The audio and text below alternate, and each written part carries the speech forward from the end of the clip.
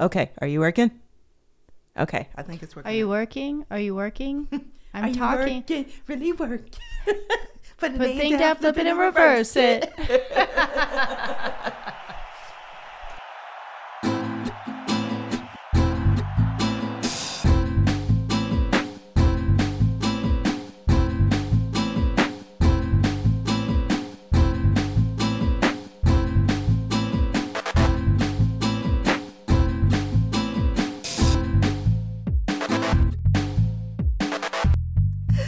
Good morning, good afternoon, Good evening. good day, good evening, good night.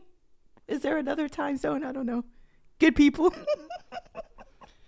You are listening to another episode of Music and We. It's a special episode, though, because I have a really old friend here that we have not seen each other in 20 years. That's right. So we have E.T. on. What's up? Hi. I haven't seen Jamila in 20 years. And the first day that I see Jamila, we're recording this podcast. But somehow it feels really right because it feels like no time has passed at all since I saw her, which was, I guess, in the early 2000s. Yes. But my name is E.T. Russian, and I know Jamila from the Pacific Northwest, but now I'm in New York, and Jamila's out on the East Coast too, so we're reconnecting. Oh my goodness. Feels really good. Yes.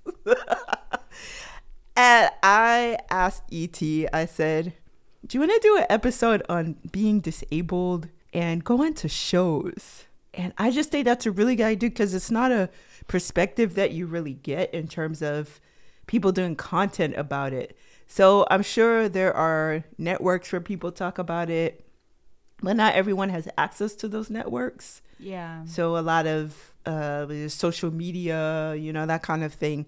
But not everybody has that. And you can't really always get into a nuanced discussion in that way. There's only so many ways you can say things on social media. Yeah. So I think addressing it is really important, especially with someone who has experienced it. And the both of us have experienced this. Yeah, I'm 45, and I was in a train accident when I was 18, and I became a double leg amputee, and I was heavy in the punk scene in the Olympia, Seattle area. So I've been a double leg amputee for over 26 years. And so at this point, it's been a really long time. And then what was a real surprise was someone I had known way back in the day, Jamila.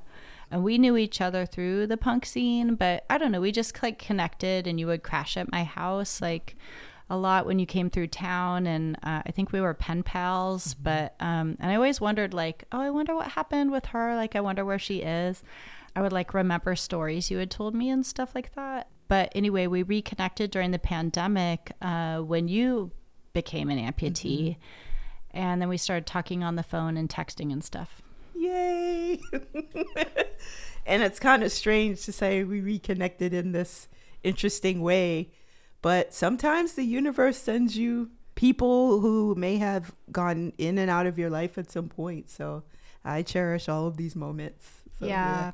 Yeah, same. And even though Jamila might be newer to being an amputee, and I've been at it for multiple decades, every time she sent me a text or a message, it really made my day, because I still, after this many years, just don't have enough community. You kind of never have enough. Yeah. And it just fills my cup to be here. So I'm really psyched. And I don't know, I've gone to so many shows, hundreds of shows, seen hundreds of bands, and gone to tons of kinds of performances, and had all kinds of access fails. And I love punk, but punk is terrible about disability, and the music scene is terrible about access, but I think there's some movement there, and so that's cool. And I'm really curious what it's like for Jamila, having you be experiencing it now in the 2020s. I'm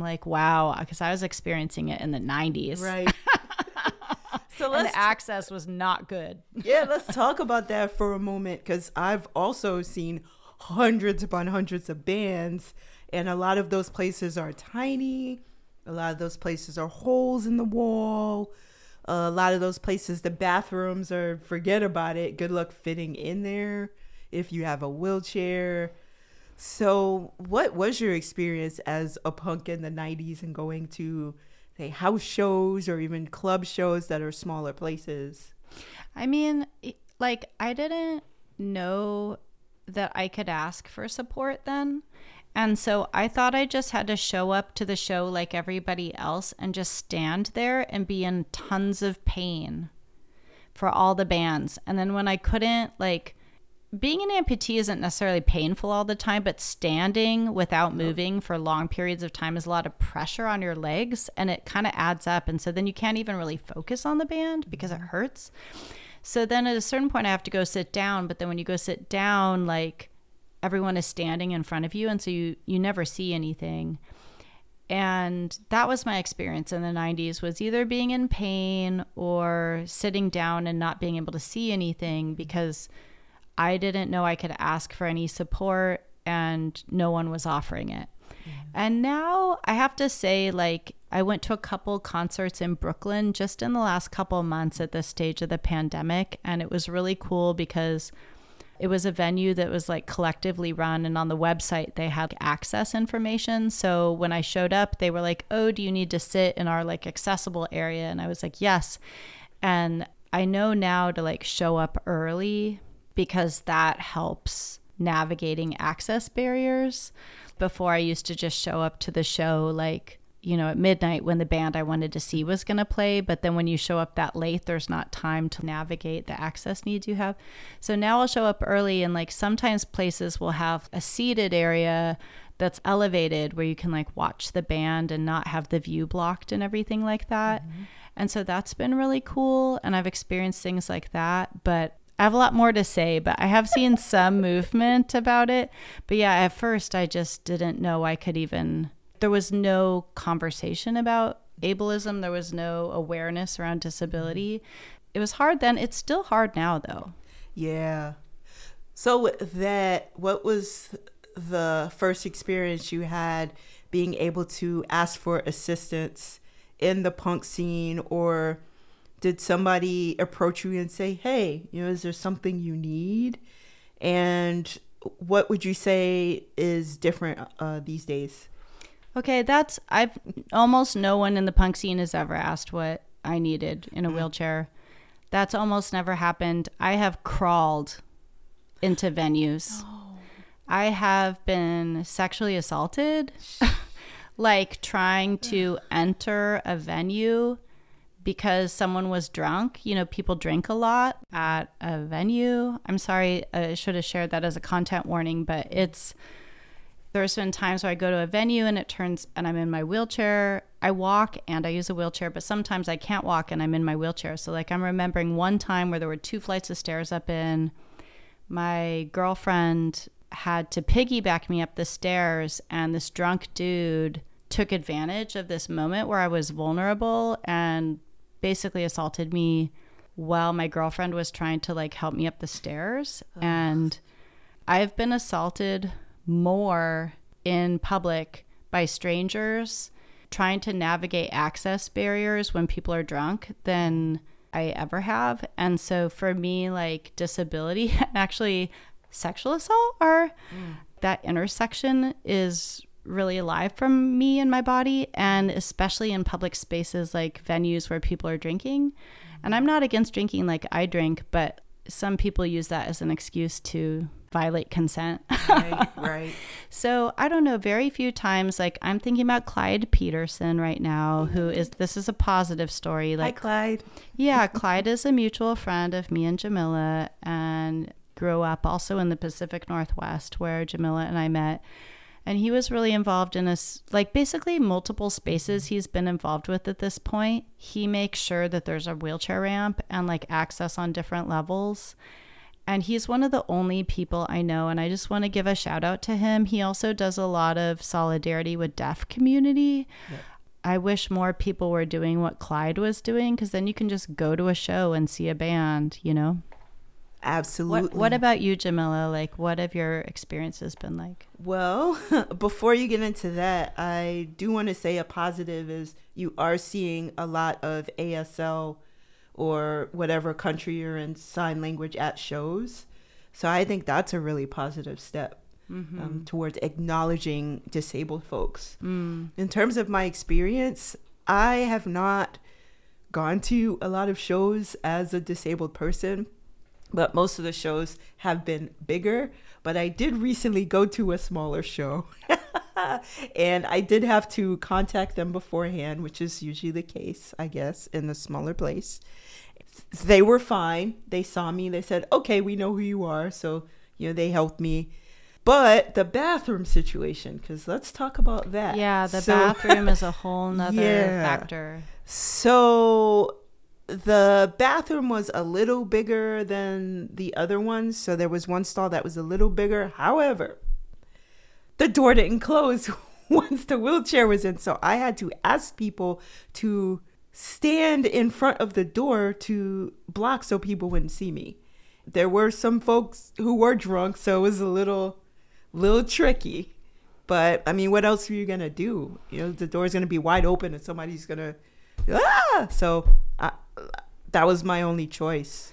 Yeah, it's like you get in the door, but then if you have to pull your pants down and pee where strangers can see you, it feels really demeaning when you know that other people get to have privacy and you don't. Right.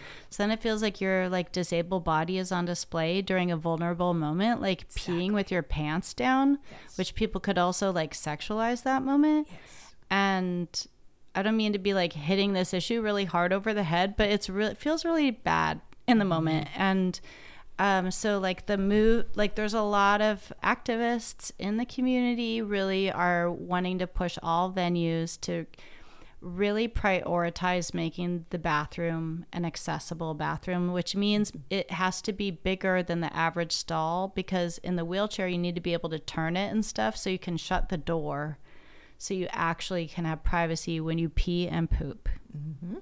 Absolutely. And a lot of the buildings in New York are older, so they're taking a little bit more time. And so the venue I went to, the person who was my direct contact for attending the show, she actually discussed this with her manager and said, yeah, we need to deal with the bathroom issue. So that was something she was concerned about. And I don't know if that's something she necessarily had to think about. But she did mention the night before there was someone who attended a wheelchair, but it might have been somebody who didn't have to use the bathroom, or they were able to use the bathroom in a way where they didn't have to close the door. I don't know.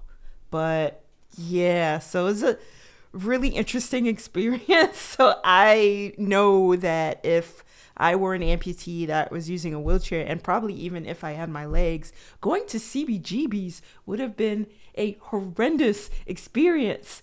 CBGB's is tiny, or was. It's no longer around. I've been to so many shows at CBGB's, and I really don't remember anyone in a wheelchair going there.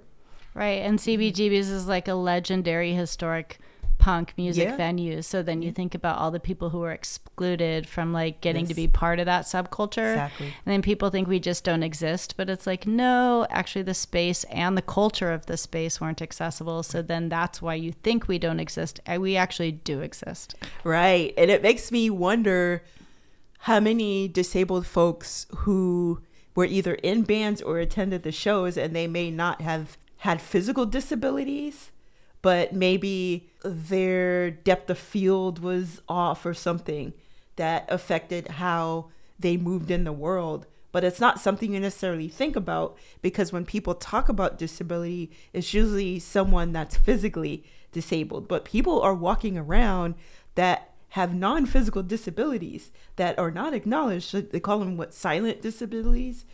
Non-apparent disabilities. Yeah, that's another way too. So it just makes me wonder, because there are definitely a ton of musicians who have disabilities, whether it is a finger being cut off, or they may have different leg heights, or or they may be on the autism spectrum, or there's a lot of people. Or they have multiple sclerosis or cerebral palsy or all kind of things.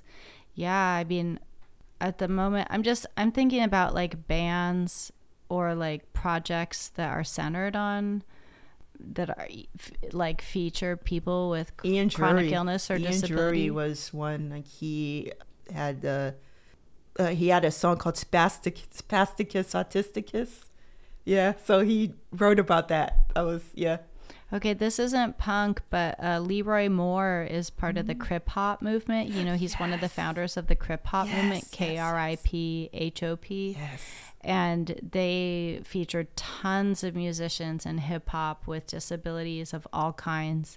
And so like him and that project are doing really massive work. Yes. And through Leroy, I actually learned about this African rock band called Staff Benda Balili. And they all met. Most of them were unhoused, and they met at the polio center in their town. And they were like street musicians who like got discovered, quote unquote, and became famous. But a lot of them are in wheelchairs or on crutches.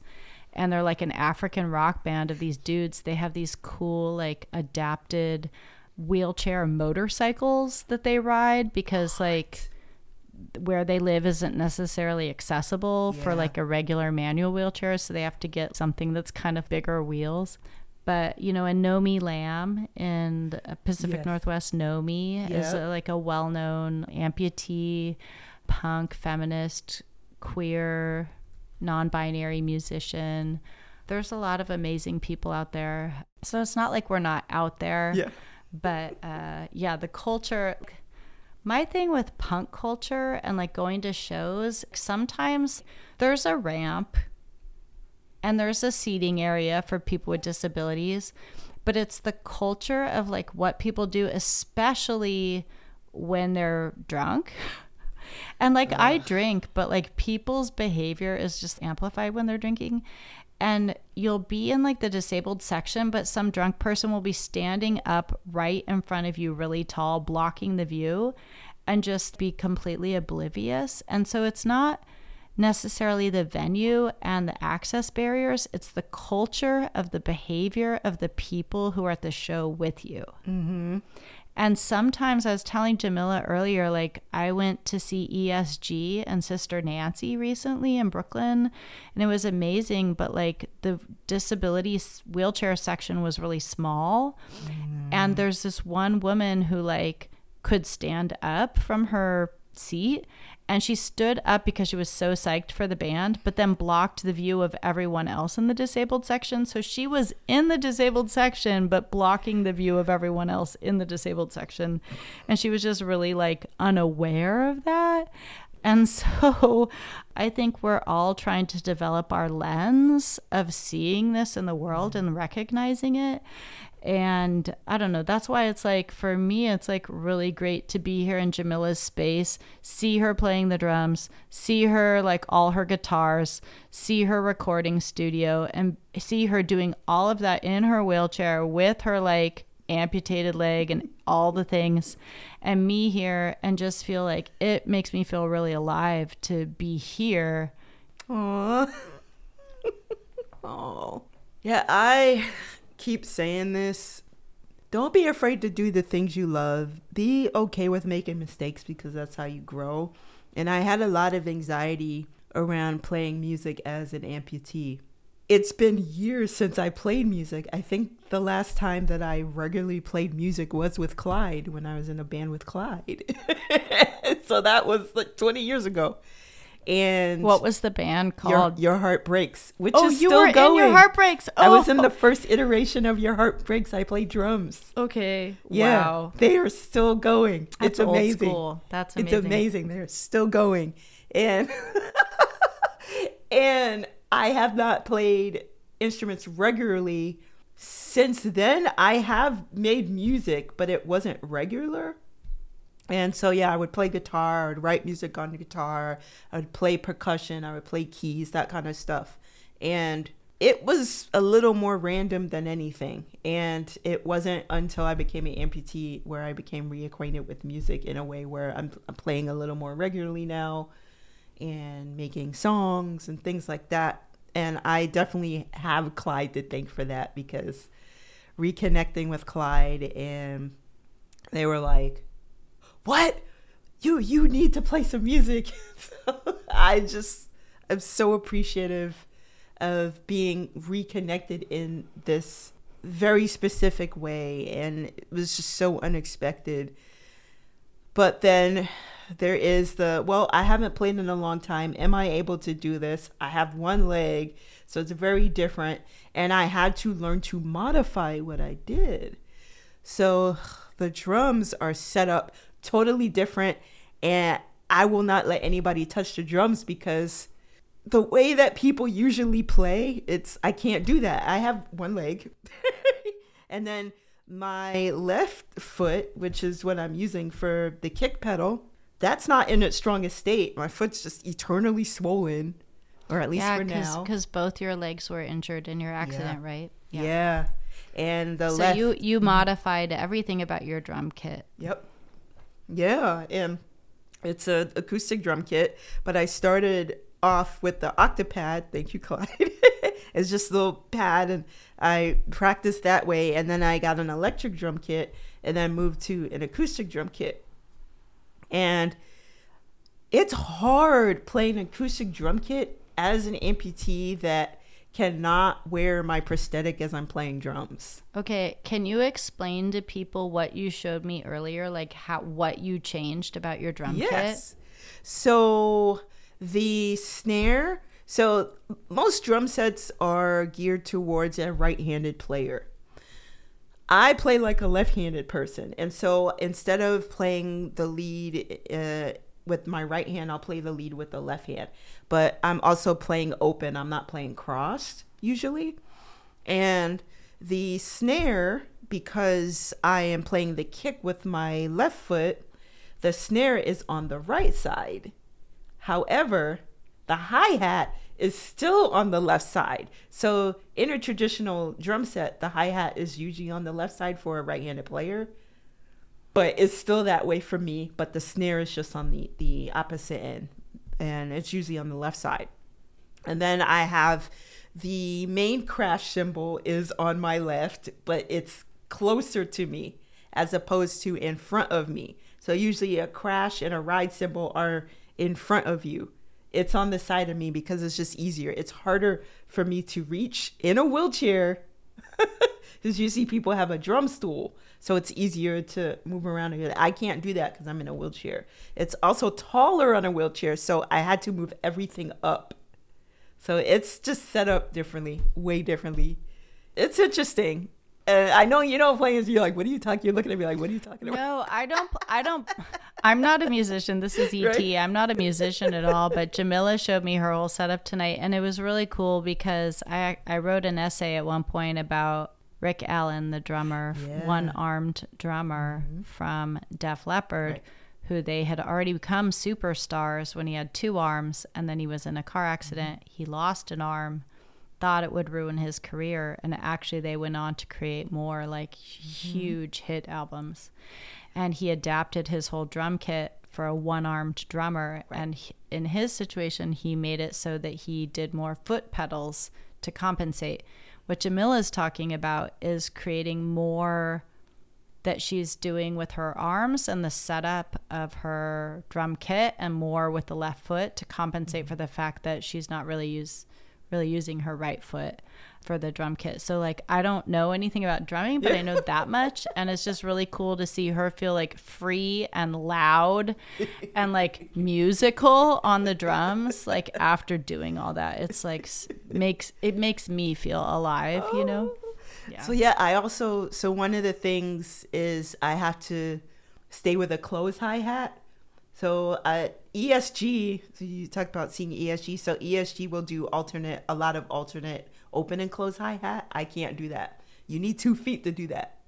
Unless you have some kind of trigger, you can do that. Like Rick Allen has a ton of triggers. Yeah, he does. Yeah. He has a lot of electronic recordings of him hitting certain drum sounds. And so he actually, you're right. He does a lot of electronic adaptations to give the sounds that he wants. Yeah. So I could maybe do that where I can do open and close, but again, I have one foot. He has two. He just has one arm. And so that's a little bit easier to adapt when doing open and close hi-hat or a lot of other things. And so I saw a documentary on his setup. It's fascinating. It's so many pedals. It's so fascinating. But it's like, he's just banging with the one and then doing with the foot. Okay, so I randomly stayed in a Hard Rock Cafe hotel in Las Vegas one time. And I'm like not recommending that hotel particularly, but I'm just going to say that they had a lot of like rock and music memorabilia, like outfits that Beyonce had worn and like Johnny Cash's guitar. And they had one of Rick Allen's drum setups on display in the hotel. And of course, I practically cried. It felt like going to like Frida Kahlo's bed at her house in Mexico. Like, I was just like, it's like my ancestors, basically. I was feeling it. So, yeah. Okay, so Jamila, we've talked some about like punk and about our own like creative experience. I'm curious what your experience has been going to stadium shows.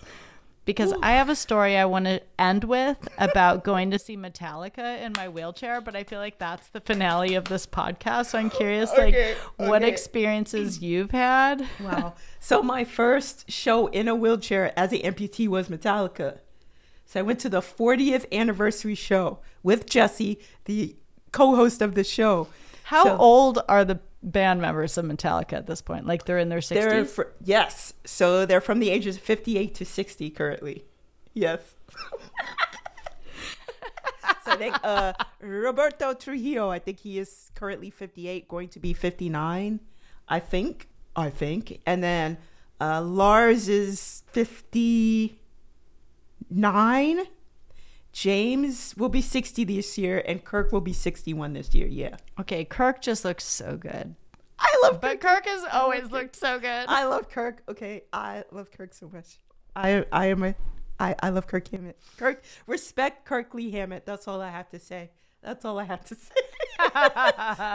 will say. Okay, but tell us about your stadium concert experience. It was good. It was interesting to navigate. So I took the plane there. It was in San Francisco. That wasn't too bad. And it was the first time I've ever gotten on a plane since being an amputee. So it was kind of tricky. I was late for the flight, first of all. I mean, flying in a wheelchair is a whole series of podcasts. Yes. Any travel and with any disability is an enormous series of podcasts. Yeah. But okay, so bookmark that for future topics. We will do that. So getting to the venue was interesting. We didn't stay that far from it, so we actually walked there. You strolled. I call it strolling, where some people are rolling, some people are walking. You're strolling. That's a good one. Yeah, that's how I say it. You're strolling. That's a really good one. Yeah. I strolled there. Jesse walked. Cool. And we blasted some Metallica on the way. And we got there. We were just hanging out. And then I went to the bathroom before because I was not trying to have a bathroom moment during Metallica. It was interesting because it is Metallica. It's, I think, more dudes that go to the show. So I love shows like that because, like women, there's not a lot. You're like, yay, I'm just coasting. And the interesting thing about being in a wheelchair is that people get out of your way. Not always. But people are like, oh, you have a wheelchair? Okay. There's the stall designated for you. But there weren't a lot of people in the bathroom, which is cool at first.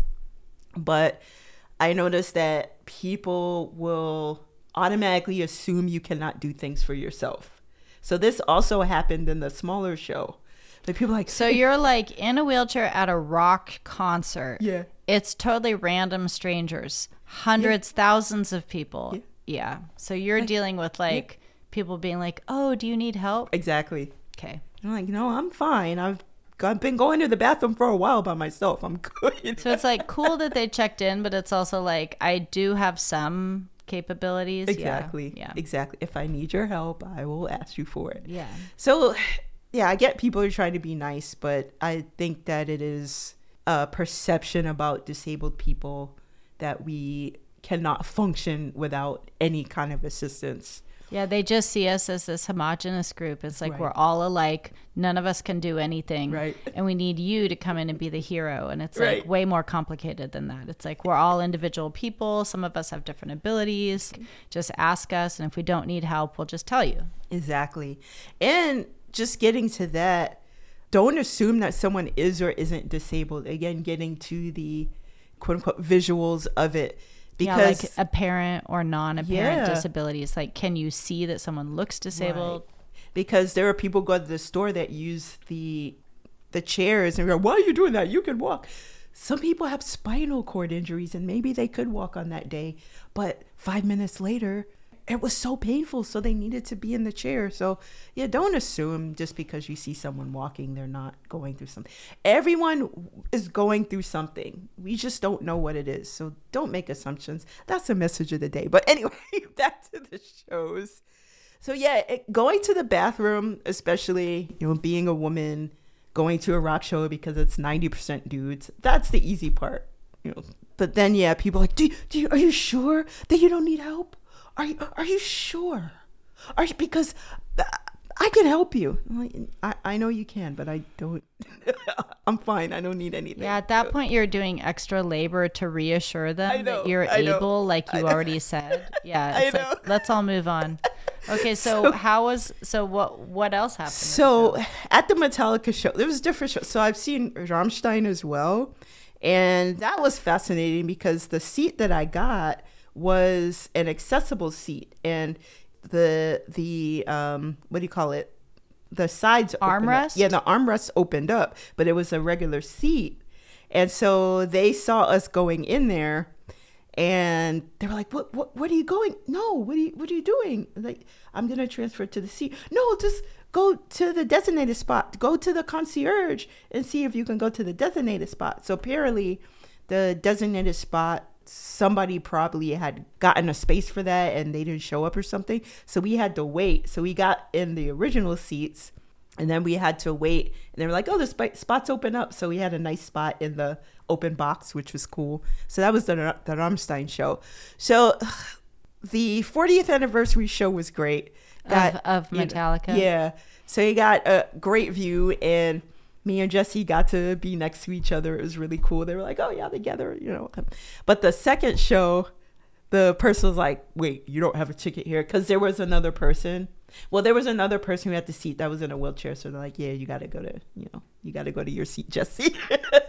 But yeah, it was cool. Wait, you got to sit in the accessible area, but your friend who was non-apparently disabled didn't get to sit with you? Well, we already had the tickets for the seat.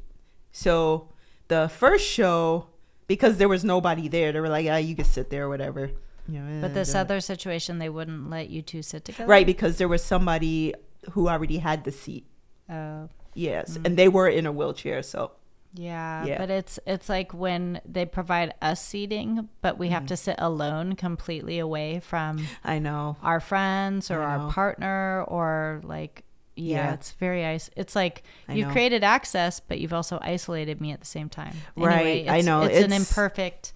I don't mean to like look a gift horse in the mouth, but like that's still ableism. It's still not tricky. True access. It's tricky, very tricky.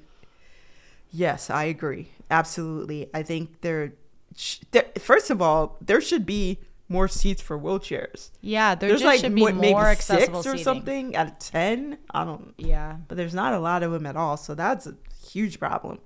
And then there's very few seats for folks who are with folks in wheelchairs. Yeah. So there's even less of those. Yeah, we got to do better, people. Yeah.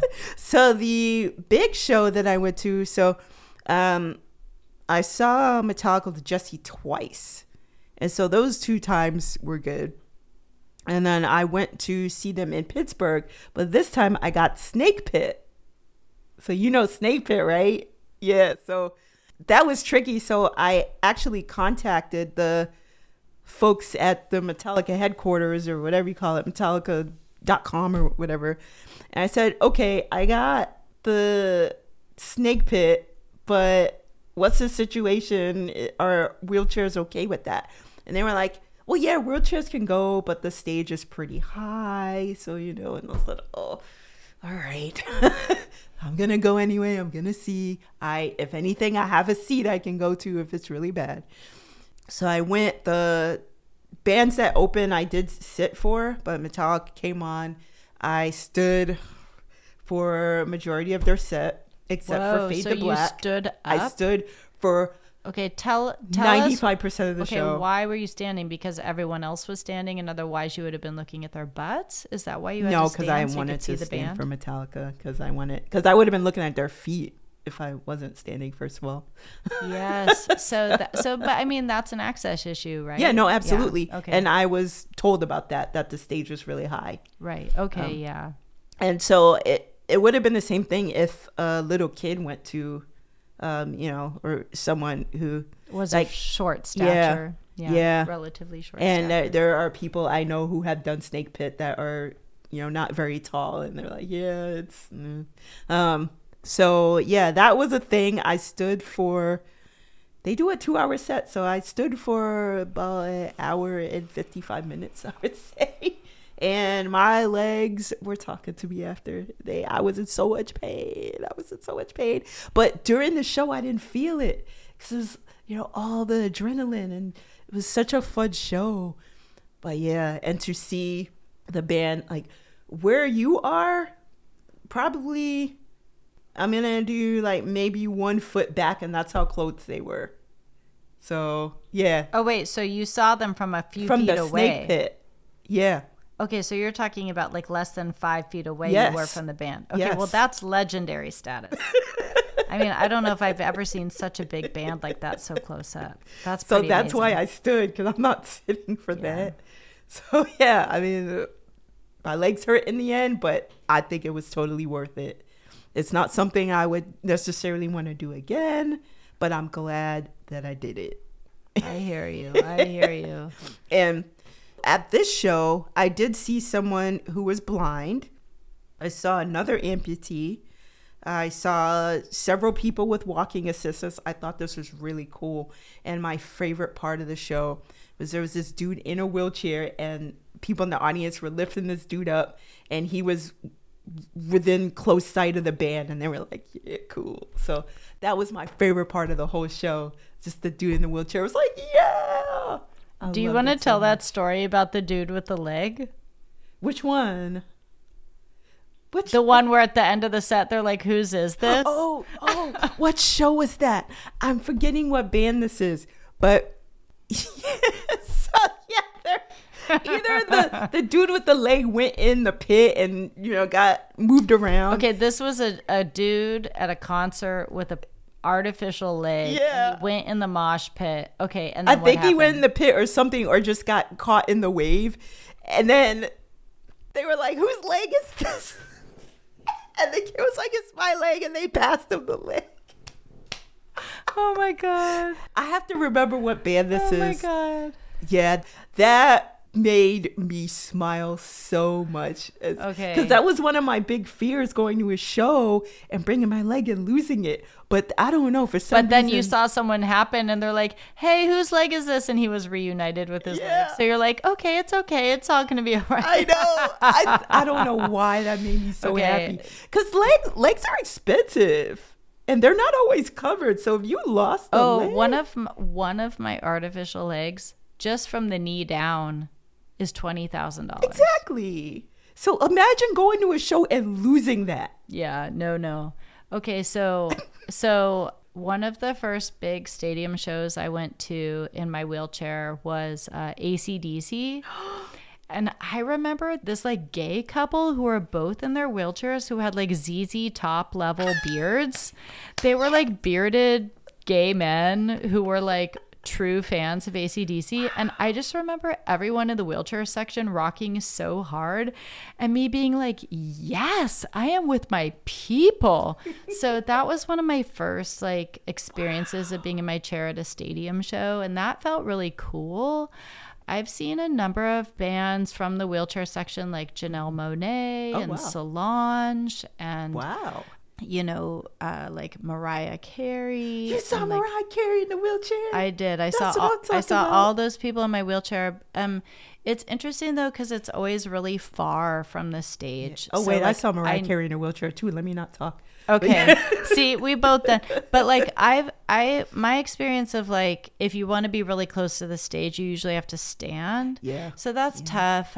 But so the story that I wanted to tell about Metallica was I went with my friend Darius Morrison. Hey Darius. Hi. And we went to some like stadium show in Seattle like 15 years ago or something. Is it Key Arena? It was like Quest Field, or I don't remember what it was called at the time. Oh, I know it was where that not place Key is, Arena. yeah. It was an open air concert. I know it's the baseball stadium. It was the football stadium, I think, at the time. And anyway, it was a tour. Metallica was touring with Limp Bizkit and like Linkin Park and some other band, and we had to sit through all that. And anyway, Darius and I like grew our hair out into like mullets and like metal hair because we bought the tickets like months in advance. We really prepared. I went in my wheelchair. I was like more femme presenting at the time, so this was like 20 years ago. And anyway, a couple things happened. One is that basically these dudes in the pit were like, do you want to go up in the pit? Because we will lift you up in your wheelchair so you can like surf the crowd. And I was like, thanks. I'm actually like a little nervous to do that, but I would totally do that at like the next big concert I go to, but I'm like not really ready. And one of the dudes like put his arm around me in this very protective way and was like, if anyone messes with you at this show, you just let me know, and me and my buddy see him, we're going to take care of you. And I was like, thank you. And it was like maybe toxic masculinity, but also crossed with some nurturing. And actually, because that space was just what it was, I was like, I'm going to take this win, you know? Nice. So like that was cool. So I could have crowd surfed in my wheelchair at Metallica, but I was a little bit intimidated. Then they were like, oh, you actually can go to this elevated platform. So like it was a stadium. So, the seats were like, there was thousands of seats that would like scale up many levels. And then there was the field where like a football team would play. In the middle of that field, they had an elevated platform that was ramped that was for sick and disabled people. Wow. And so we got to like watch the band down on the field level, but above the level of standing people. And that was one of the best acts, like closest I was able to get to a big stage like that, but still be able to sit down and see what was happening. And that was really cool because there was other people in wheelchairs there. And I was with my friend who's like not physically disabled. Mm-hmm. So like we had a really fun time. And the last thing is that like I was in my wheelchair and I don't remember what kind of leather I was wearing, but I was wearing something leather, and so was Darius.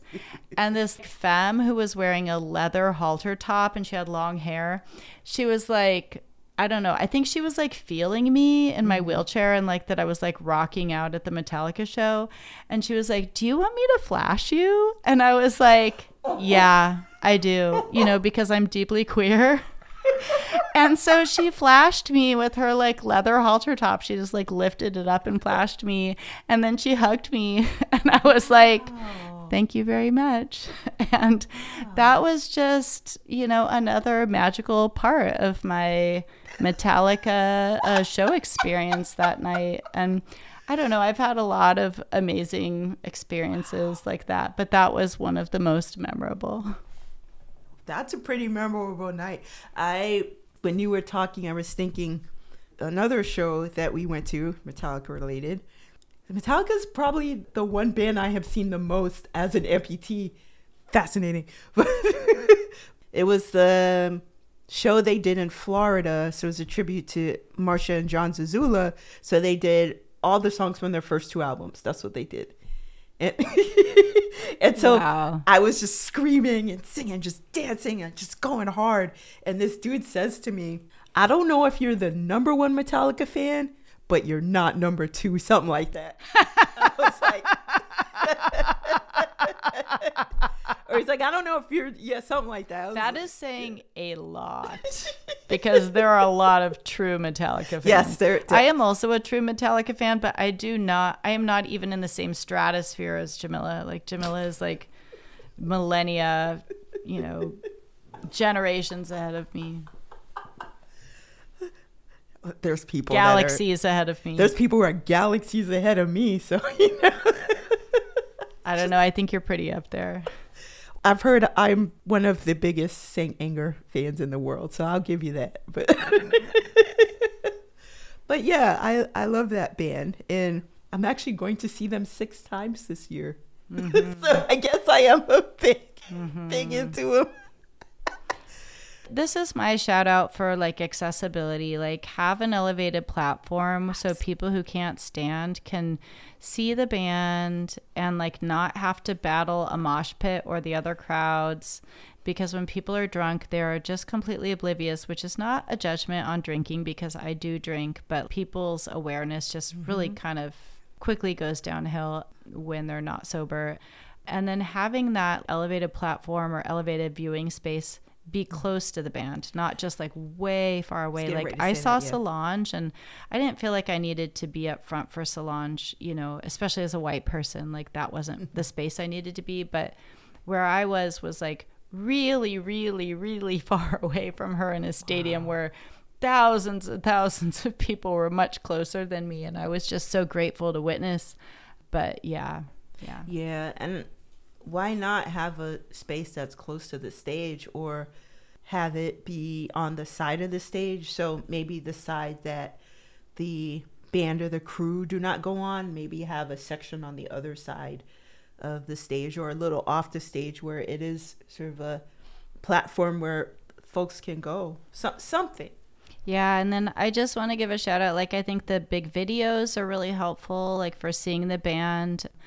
But also, like, Rihanna just did the Super Bowl, and her interpreter was a deaf, hard of hearing, like, woman, Black woman who just killed it with the interpretation. And so, like, I think having interpreters who are, like, true fans of the music and really get the vibe and, like, that you pay them well ahead of time so they can rehearse and really translate the sound and the message.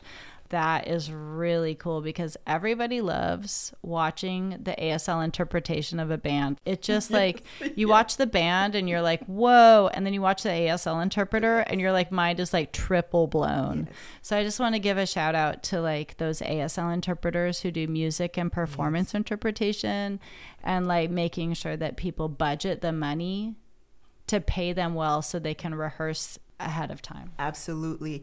And I do want to talk about the Download Festival, which I'm going to. It'll be the first time I will be leaving the country as an amputee, so that'll be fascinating. But there is a huge component of the festival that is specific to disabled folks. So they have a whole ASL section.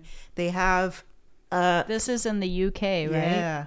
It's a whole section where refrigerators where people can hold their meds.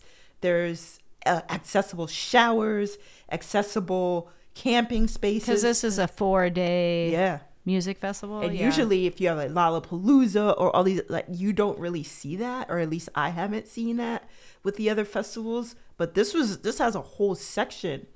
So that's what needs to happen. Understanding that disabled folks do like going to shows. Yeah, that's for sure. And like planning for us. And even if we don't look disabled, we might be still. Exactly.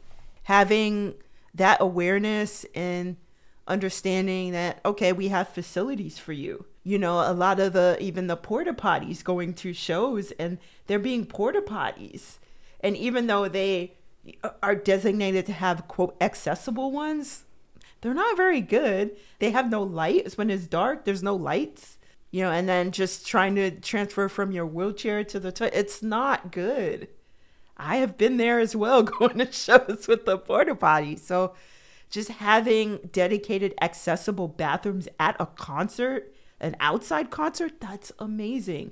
And assuring that people, because it's going to be June, so assuring that people are able to refrigerate their meds. Like, who does that? So Yeah, like it's a potential model for other venues and festivals. Yeah. absolutely. So I commend that. I don't know when it is they started that, but I was told it was pretty recently when they started that. I don't know how true that is, but I was told by someone who attends the Download festivals and who is part of the disabled community that is pretty recent they've done that. So I definitely commend the awareness and the acknowledgement and the decision to move forward on that. That's awesome. Yes. So do you have any last words before we end this special episode? No, I mean, it's just fun to think about all the shows I've been to. And I mean, a lot of the shows I've wanted to go to in the last few years have been canceled because of COVID. Yeah. So I guess, the last thing I would say is like, I hope that people continue to mask. And the reason I say that is like, I do not have an autoimmune disability, but a number of my close friends do. And I have 2 friends right now who are dealing with long COVID. And one of them is a mom who is struggling to parent her children because of COVID exposure from her kid attending school because they didn't have to be masked anymore. And I don't want to judge people for not masking, but I just do want to say that a lot of people are still so vulnerable to the point that their entire quality of life is decimated from getting COVID. And I feel like society has left them behind. So I guess I just want to encourage people in public spaces to continue to mask. It doesn't really hurt you in any way, but it could really help another person. I'm talking about people who are like parents of children and just like some of my best closest friends. So I'm like asking people to support my closest friends by continuing to mask at concerts. That's, I guess, how I want to end this. I go out to concerts, I still wear a mask, and I'm usually, if not the only one of the few. So yeah, I think just having that awareness, again, acknowledgement that people exist who are disabled. So just be and we're humans too, who like just want to like have fun and live our lives, Absolutely. Probably the most famous disabled person is Stevie Wonder. And I love that there's still, like, people know Stevie Wonder's blind, but I feel like there's still no awareness or acknowledgement of it. So just understand that your favorite artist could be disabled. just really keep that in mind when you go to shows. I know that Tony Iommi, one of the founders of Black Sabbath, also has missing fingers or fingertips or so. So, your favorite Django Reinhardt, like there's people who, are your favorite musicians and they are disabled in one way or another. So just acknowledge that we're here and be conscious of that, and don't grab people or assume that we cannot live our lives. Just, we're human, as you said. And we want to go to shows. Yeah, we're going to continue to go to shows whether or not you like it. So there it is. Thank you so much for being here, E.T. Thank you. I love you, Jamila. Thank you. This is the most fun. You're the most fun. It's so great to reconnect.